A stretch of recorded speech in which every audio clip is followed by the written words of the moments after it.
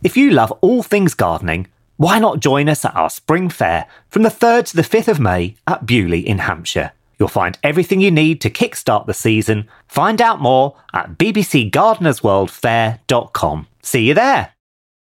This episode is brought to you by the Inspire Collection by Kalia. Just because you're working out doesn't mean you shouldn't look fabulous. The Inspire Collection by Kalia was designed with both style and performance in mind. It looks good, feels good, and stays put no matter how you move. And the collection has everything you need for a day at the gym. A support bra, crop tanks, bike shorts, amazing leggings, and more. It's their most versatile collection yet. Shop the Inspire Collection by Kalia now, exclusively at Dick's Sporting Goods. Hello, welcome to Growing Greener. I'm Ara Anderson, and this is my podcast series for Gardeners World magazine, where I'm inviting experts to share their knowledge about how we can all become sustainable gardeners. Through a blend of science-based facts, research, experience, and above all passion, you'll discover how your actions in the garden will make a real difference to the planet.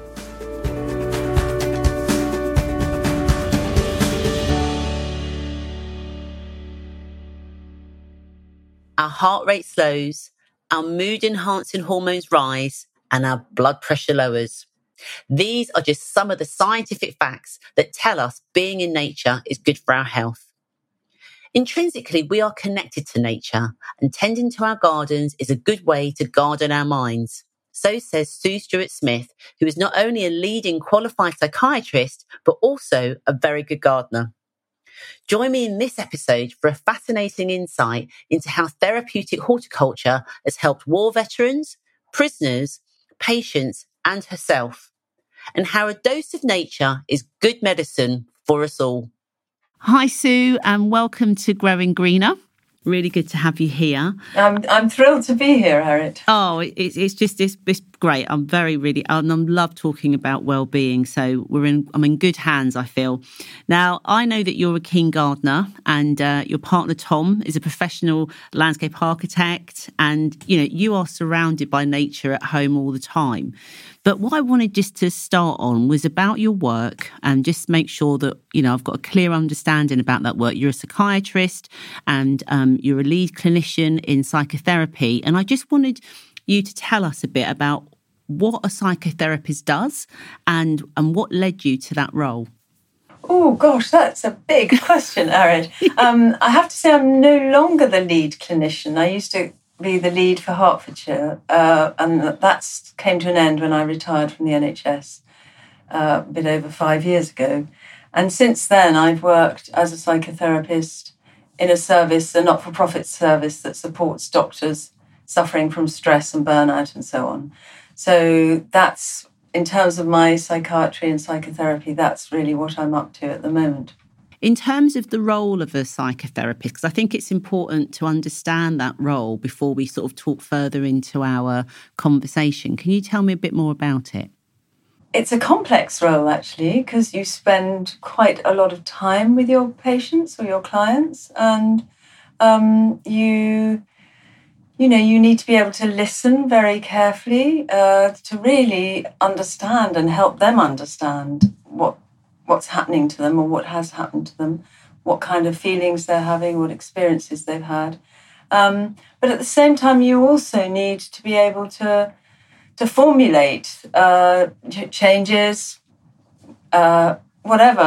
differences in attitudes, all sorts of different things, really, strategies and so on, that might help them get out of that state, because most people come for psychotherapy because they feel very stuck in one way or another.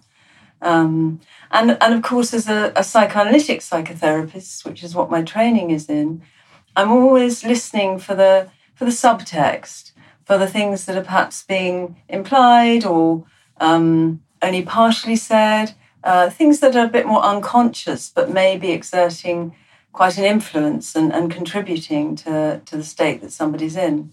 Yeah, thank you. Because I think it was just important just to hear, how complex the role that, like you say, that you have. And also that it's that complexity that I think we'll be talking about today that people have with their current state of being, and why gardens can be so powerful for that. So, I mean, we know that nature is important to us. And I kind of, when I've been reading your book, The World Garden Mind, which we're going to talk through the whole of this conversation, I'm sure, but I was really amazed at just the amount of science about that brain. I mean, we know the brain is complex, but in terms of the connection that you've been making to nature, can we kind of talk a bit more about that? How the brain actually works? Absolutely, yeah. I mean, I spent 5 years researching the book, and I was really amazed, actually, at the complexity of that interaction and its importance. But in one way, you know, we really shouldn't be surprised by it, because we are in origin, you know, in terms of our evolution, a grassland species.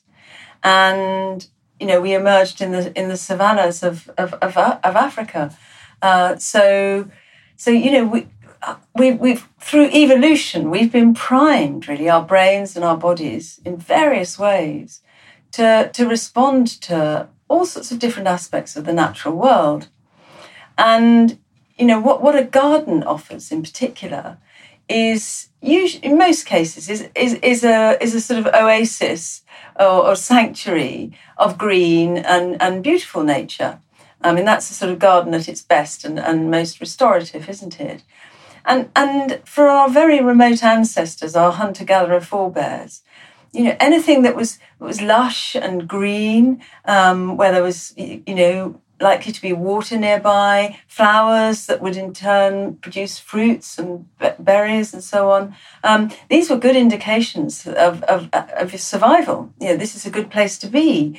So it's not surprising that you know, these things bring all sorts of neurochemical and other benefits, you know, benefits on our cardiovascular system and so on.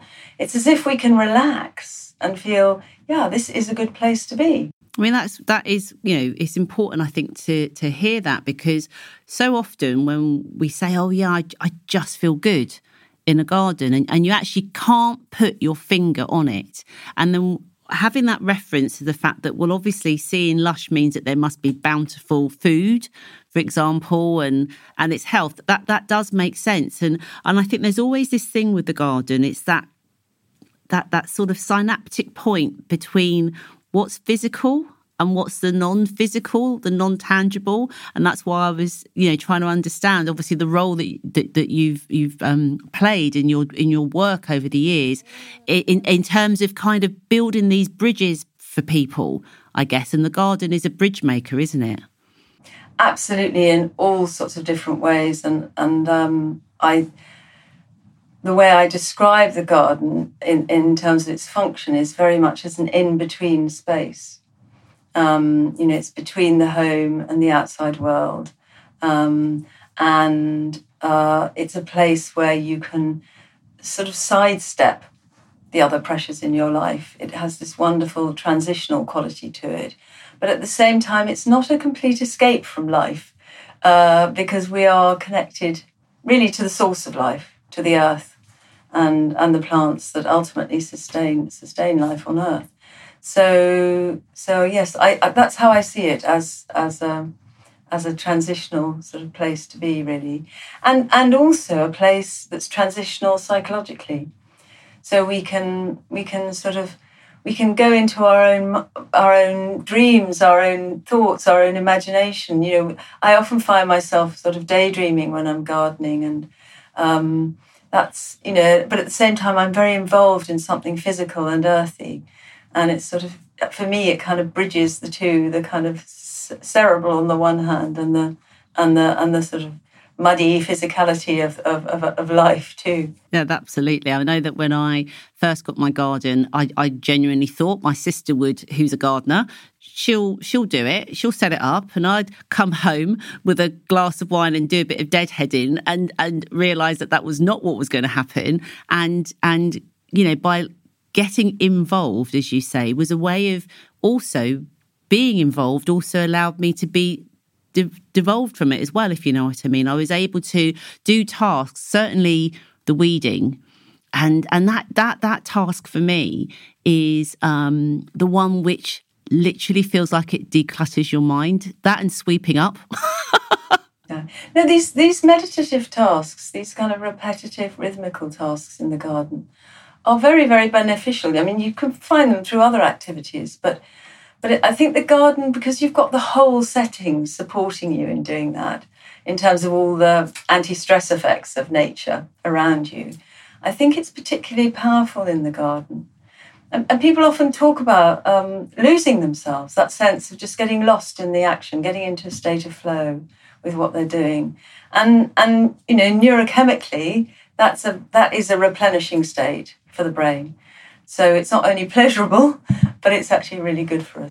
I mean, there is so much more science coming to the fore, really, isn't there, about, you know, our connection to nature, about well-being, and, you know, in your experience you've got this wealth of experience, not only within the job that you've done, but also your own experience of having a garden, because you created a garden, didn't you, from pretty much scratch, you and Tom? Yeah, I have to say Tom completely took the lead on this and still does. You know, I mean, he's a real plantsman as well as a designer. And when we got married, it was well over 30 years ago now, and we started, you know, little by little making a garden. Tiny steps really towards the large garden that we now have, because it was an open field, so we had to sort of bite off small patches of it. I sort of just followed along really, and you know, thought, you know, was sort of, yeah, just, you know, listen to him, and you know, I'm afraid I'm not very good at plant names, and so I can't say, oh, what's that plant called again? But the thing I really got into, which was probably about 5 years after we started making our garden, was growing herbs, first of all, and then vegetable gardening, which that's my main involvement in our garden at home. And that's the thing that I love, you know, when I was talking about the way one can start dreaming and whatever, you know, for me, I'm already this time of year, I'm sort of, you know, looking at the seed packets and dreaming of what's to come, and getting excited about, you know, planting, you know, cutting flowers that will encourage the pollinators. I always do that, but I'm trying some slightly different ones this year. So you know, it's just, yeah, I think, yeah, that's how our garden evolved, and it continues to evolve actually. Lots of things have changed within it, which is that experimentation, I guess, isn't it? That's part of it. And then just going back to what we started off saying about, you know, the synaptic, that kind of gap between what can be the daydream and real life, and how the garden helps us mirror. I'm listening to your whole, you know, voice, and I could feel your energy shift when you were talking about those that vegetable, the vegetables. Do you think there's something in there it's about, because with vegetables and fruit and herbs, they physically nurture us, they feed us? Is there a feed that comes from that?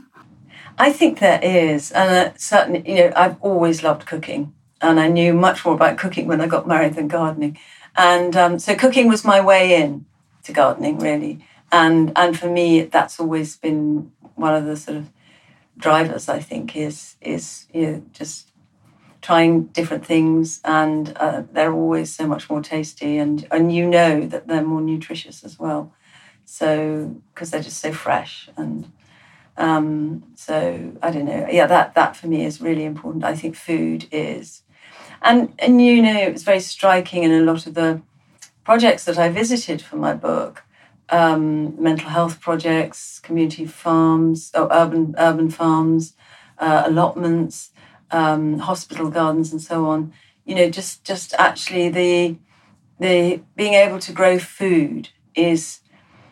It's very empowering. People feel quite empowered by it. It's not about being self-sufficient, because that really is a nightmare if you try and do that. It's very, very hard work indeed. So I think one has to be realistic. But being able to supplement your cooking with homegrown produce is so rewarding. And actually, when somebody has very low self-esteem, or you know, they feel anxious about life, there can be something that helps you feel a bit more sort of self-sufficient, able to look after yourself in the world, something like that. I mean, I think it's a very basic instinct about survival. You know, I could feed myself, or I can feed my family. Yeah. No, absolutely. I mean, I often get told, well, because I'm a Virgo, so I'm an earth sign. And at some point it made sense that I would actually end up doing one of my many roles, within a garden. There was like, okay, I'd not thought of that connection. Yes, I am an earth sign and get my hands in the earth. But I think, the nurture element, which is incredibly important, whether it's nurturing the physical, nurturing our minds, and obviously what's led you to write this book. We are in a time, an age where everything's fast, pace. We're swiping, we've got apps open, you've literally got too many brain tabs open that reflect, all of these things, the technical world that we live in, the tech sort of savvy world, the pace of life. What type of effect is that having on our brains, our psyche and our well-being? Well, I think we have to be really careful how much we use technology. I'm not sort of anti-technology, but yes, not to overload. And I do a lot, as much as I can, to limit my screen time. Really, I think this myth of multitasking needs to be totally sort of thrown out the window. Really, because the way the brain is. The way the brain operates is that really we can only attend fully to one thing at a time. And so we waste a lot of mental energy by switching and sort of, getting distracted through, as you say, all the different sort of channels that kind of, whether it's social media or emails or whatever, that distract us, and the notifications that we get and so on. So, and I think for a lot of people, the garden really is a very precious escape from that. That's certainly how I feel about it, because, the two just don't go together. I don't know if you've ever tried. Occasionally, if I've got to do something on my laptop, I've taken it out in the garden, and if it's a very sunny day, it's absolutely pointless. I can't see a thing. It's sort of, you actually just have to accept that this is not the realm to be doing this stuff. And I think that's really helpful, and that you can get it really immersed in something, focus on something without even trying. The garden draws you in. Once you've started gardening, and as you say, nurturing your garden, it pulls you in. And I often go out to just pick a few herbs or something, and suddenly find I've spent an hour and a half in the garden. And that's rather lovely. I mean, that's it, isn't it? There's like almost an elasticity to time, and I've spoken about this in a couple of different ways, with regards to sustainability, and around how I feel like a big part of sustainability with people is the disconnect with time. And I feel that, for myself personally, the multitask moment, as you say, laptop open, phone on the go, trying to literally do 4 or 5 different things at a time. And there's an implosion. And I feel like with the garden, it enables you to have the focus, but almost a soft focus. Yeah, it is a soft focus. Yeah, no, that's what psychologists call it. It's a kind of soft focus, a soft form of attention, rather than being very narrowly focused on, and keep moving that narrow focus from here to here to here, like a sort of little beam of light.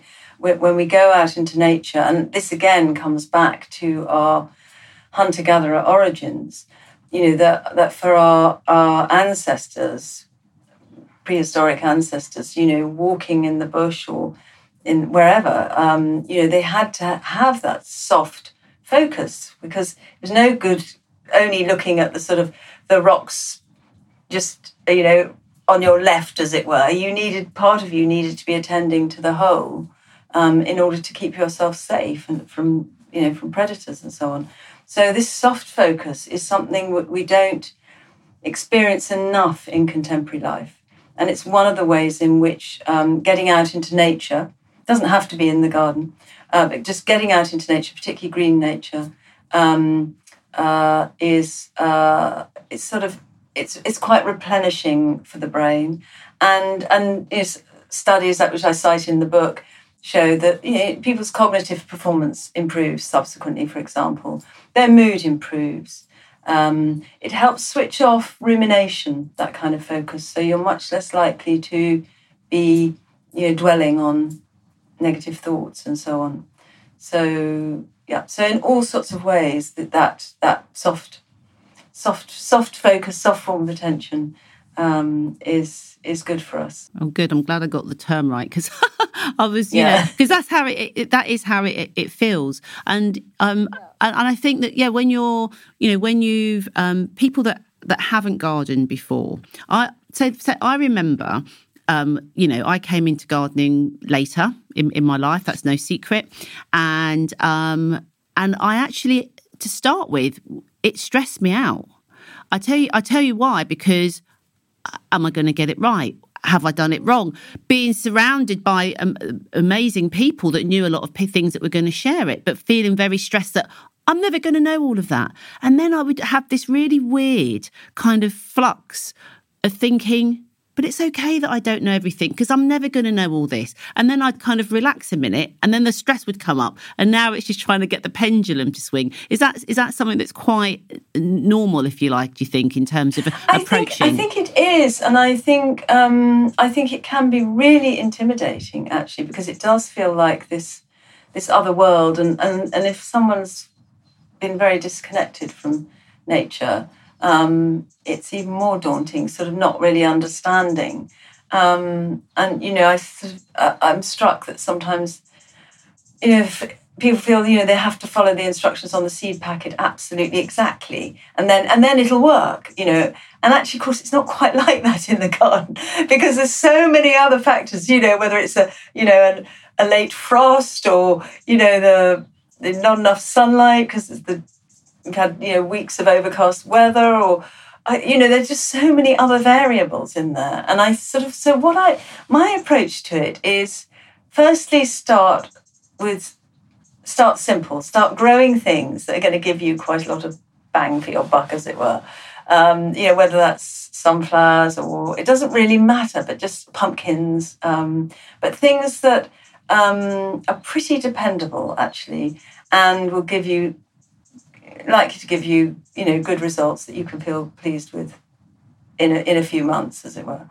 So I think that's important. And the other is to sort of just, hedge your bets, spread it sort of wide. So grow a range of different things, and accept that, not each growing season is really good for some plants and not so good for others. And it's not necessarily what you've done or not done. And we have this great myth of green fingers, and I think actually we've all got green fingers at root. Some people do have, such an impressive amount of horticultural knowledge. That's true. And of course that makes a difference, particularly when you're growing things that are, difficult to grow, sensitive, more tender and so on.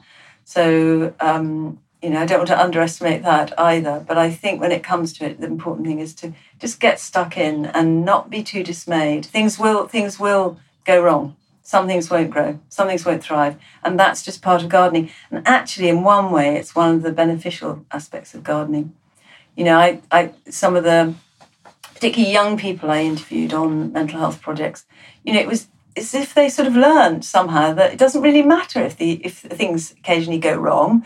You pick yourself up and you try again, and there's always another growing season. Another year. If it doesn't work this summer, you try again. Start the following spring. Yeah, and that sounds, as you literally said that, it's okay. Things go wrong. That sounded like life. Didn't yes, it is life. No, the garden is really a big metaphor for life. Yes. I find myself so often using metaphors within the garden. Now, at the moment, obviously, there is a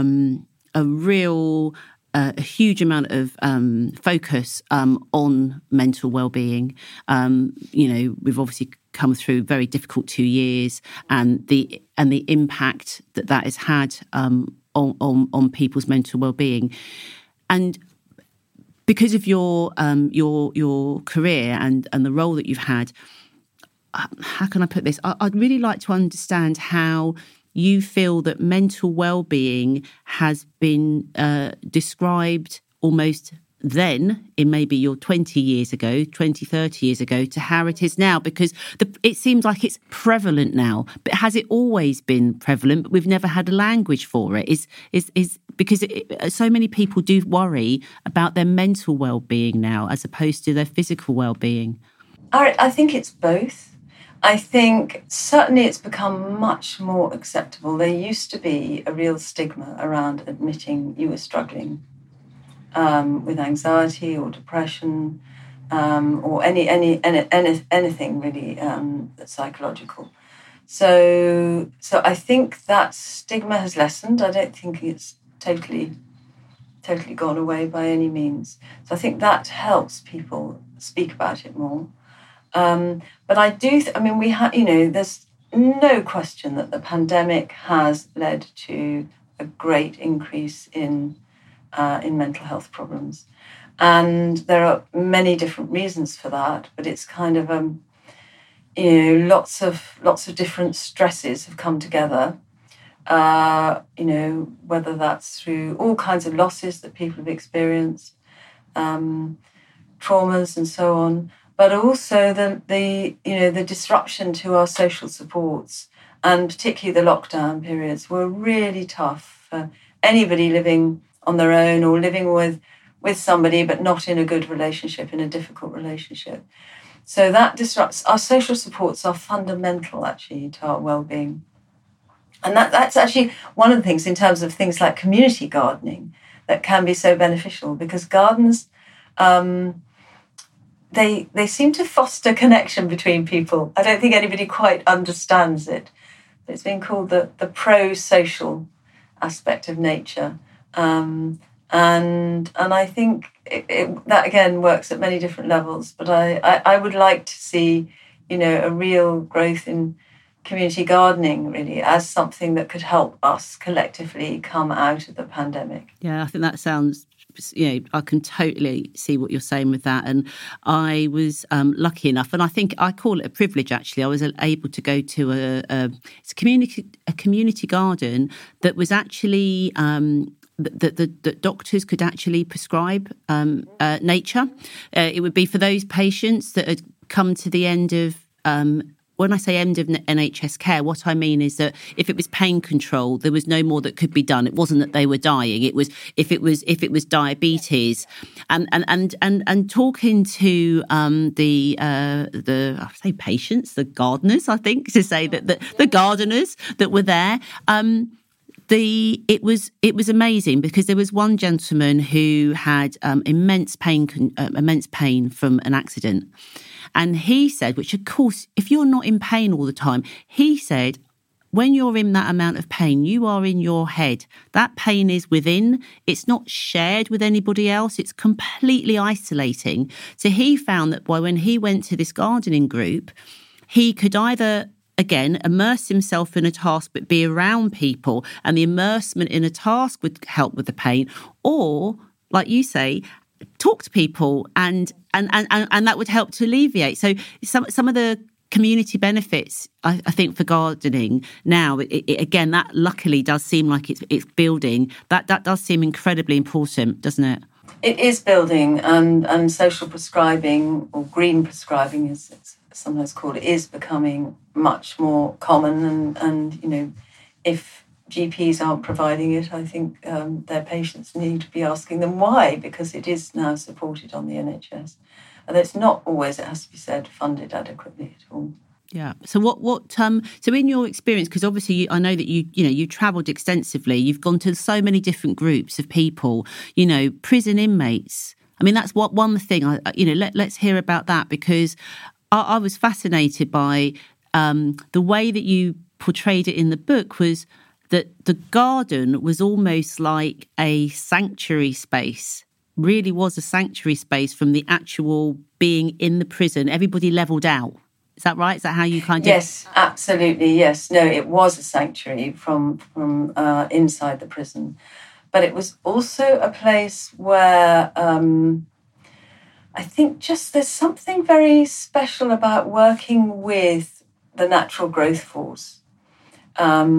that really helps people feel that change might be possible in their lives, or certainly helps some people. I mean, it's not a magic solution by any means, but if somebody's in a state to be receptive to that, it can suddenly, because it's so tangible and you can see what you've done, you know. And there's one of the prisoners I write about in the book. You know, I happened to be visiting the garden just after they'd harvested the squash plants. And he told me about how he'd had the first positive conversation with his mother that he'd had for decades.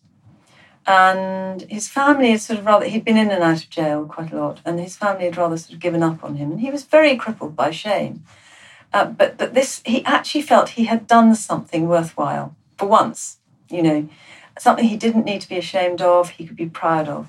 And that may sound a bit sort of, I don't know, sentimental in a way, but the power of it is very real. And I think it is about suddenly, you know, feeling that, yeah, maybe I can change my life. Maybe there is something I can do.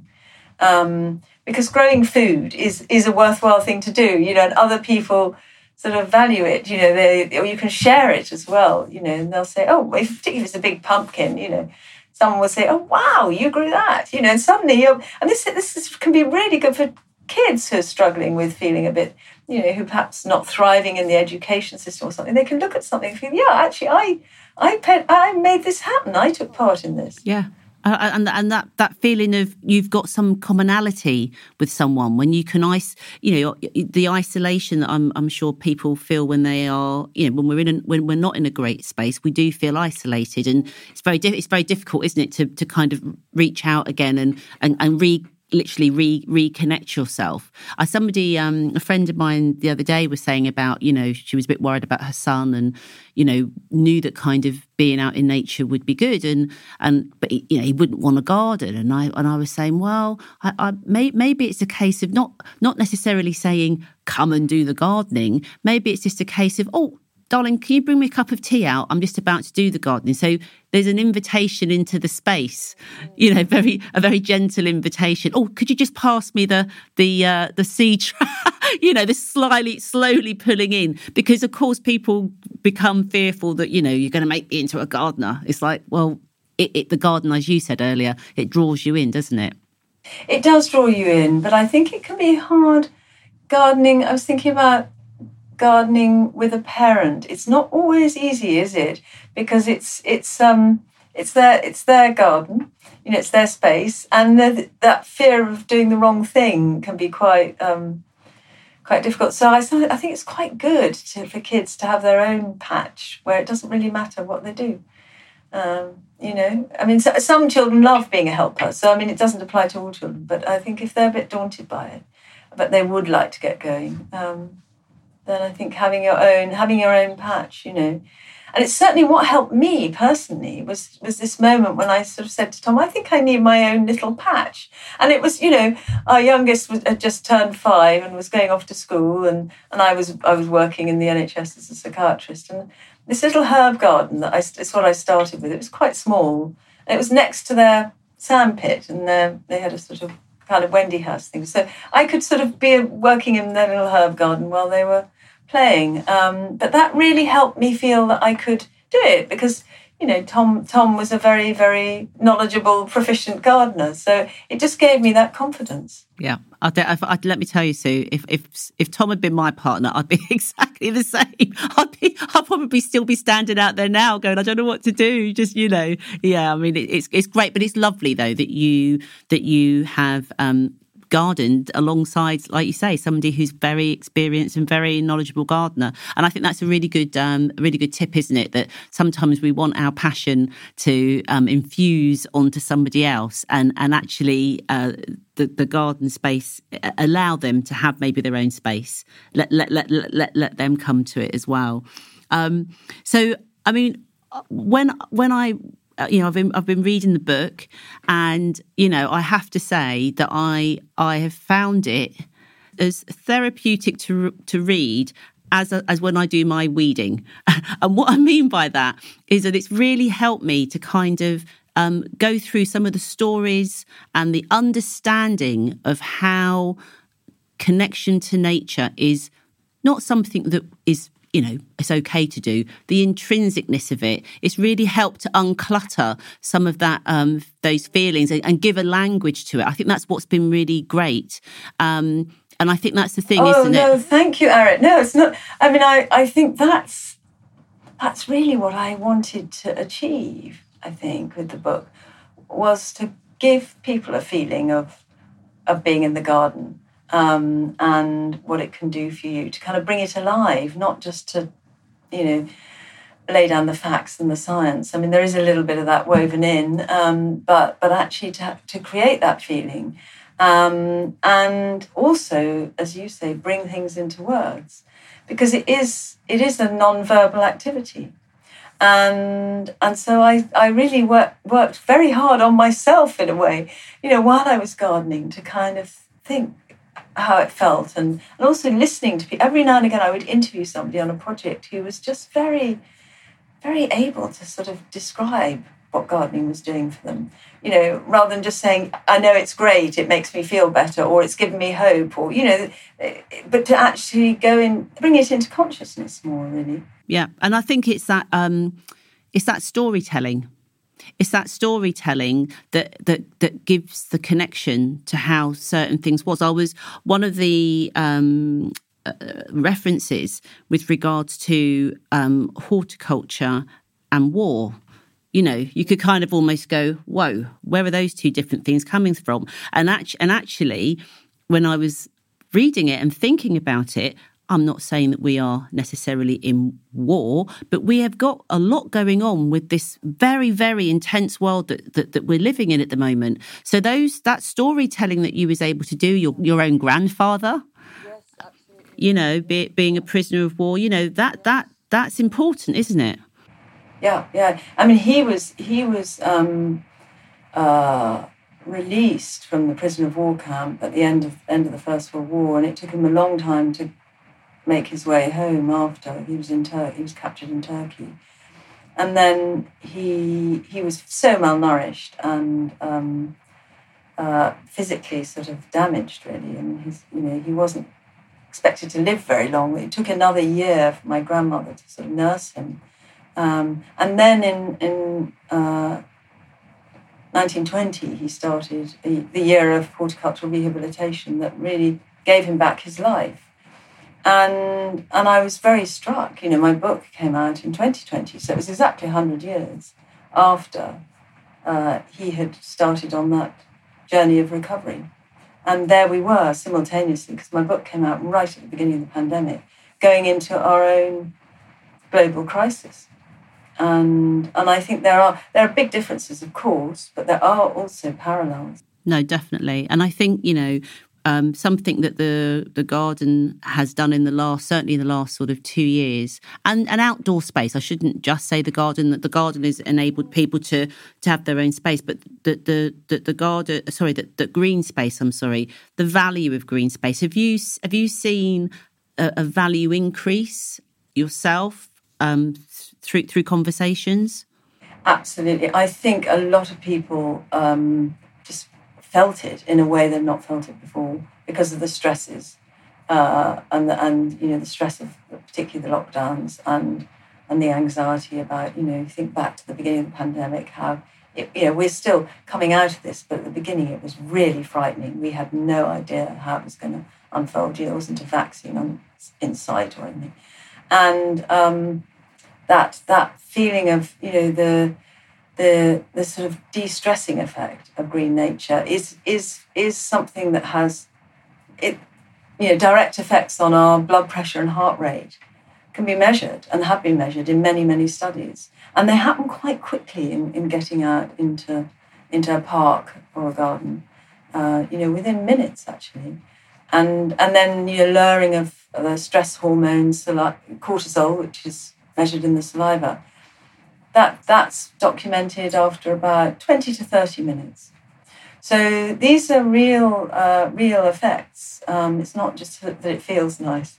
They are actually benefiting and benefiting our bodies in all sorts of ways. And activating our what's called our parasympathetic nervous system, which is the rest and digest aspect of our autonomic nervous system, and that puts us in a state to be receptive rather than on guard, and to be more open, actually. So it's one of the reasons why people, when they're in amongst trees, or even indoor plants have been documented to have this effect, or anyone in sort of green space, the various psychological studies and some brain scan studies show that we're shifted towards a more empathetic state of mind, and also more likely to make generous responses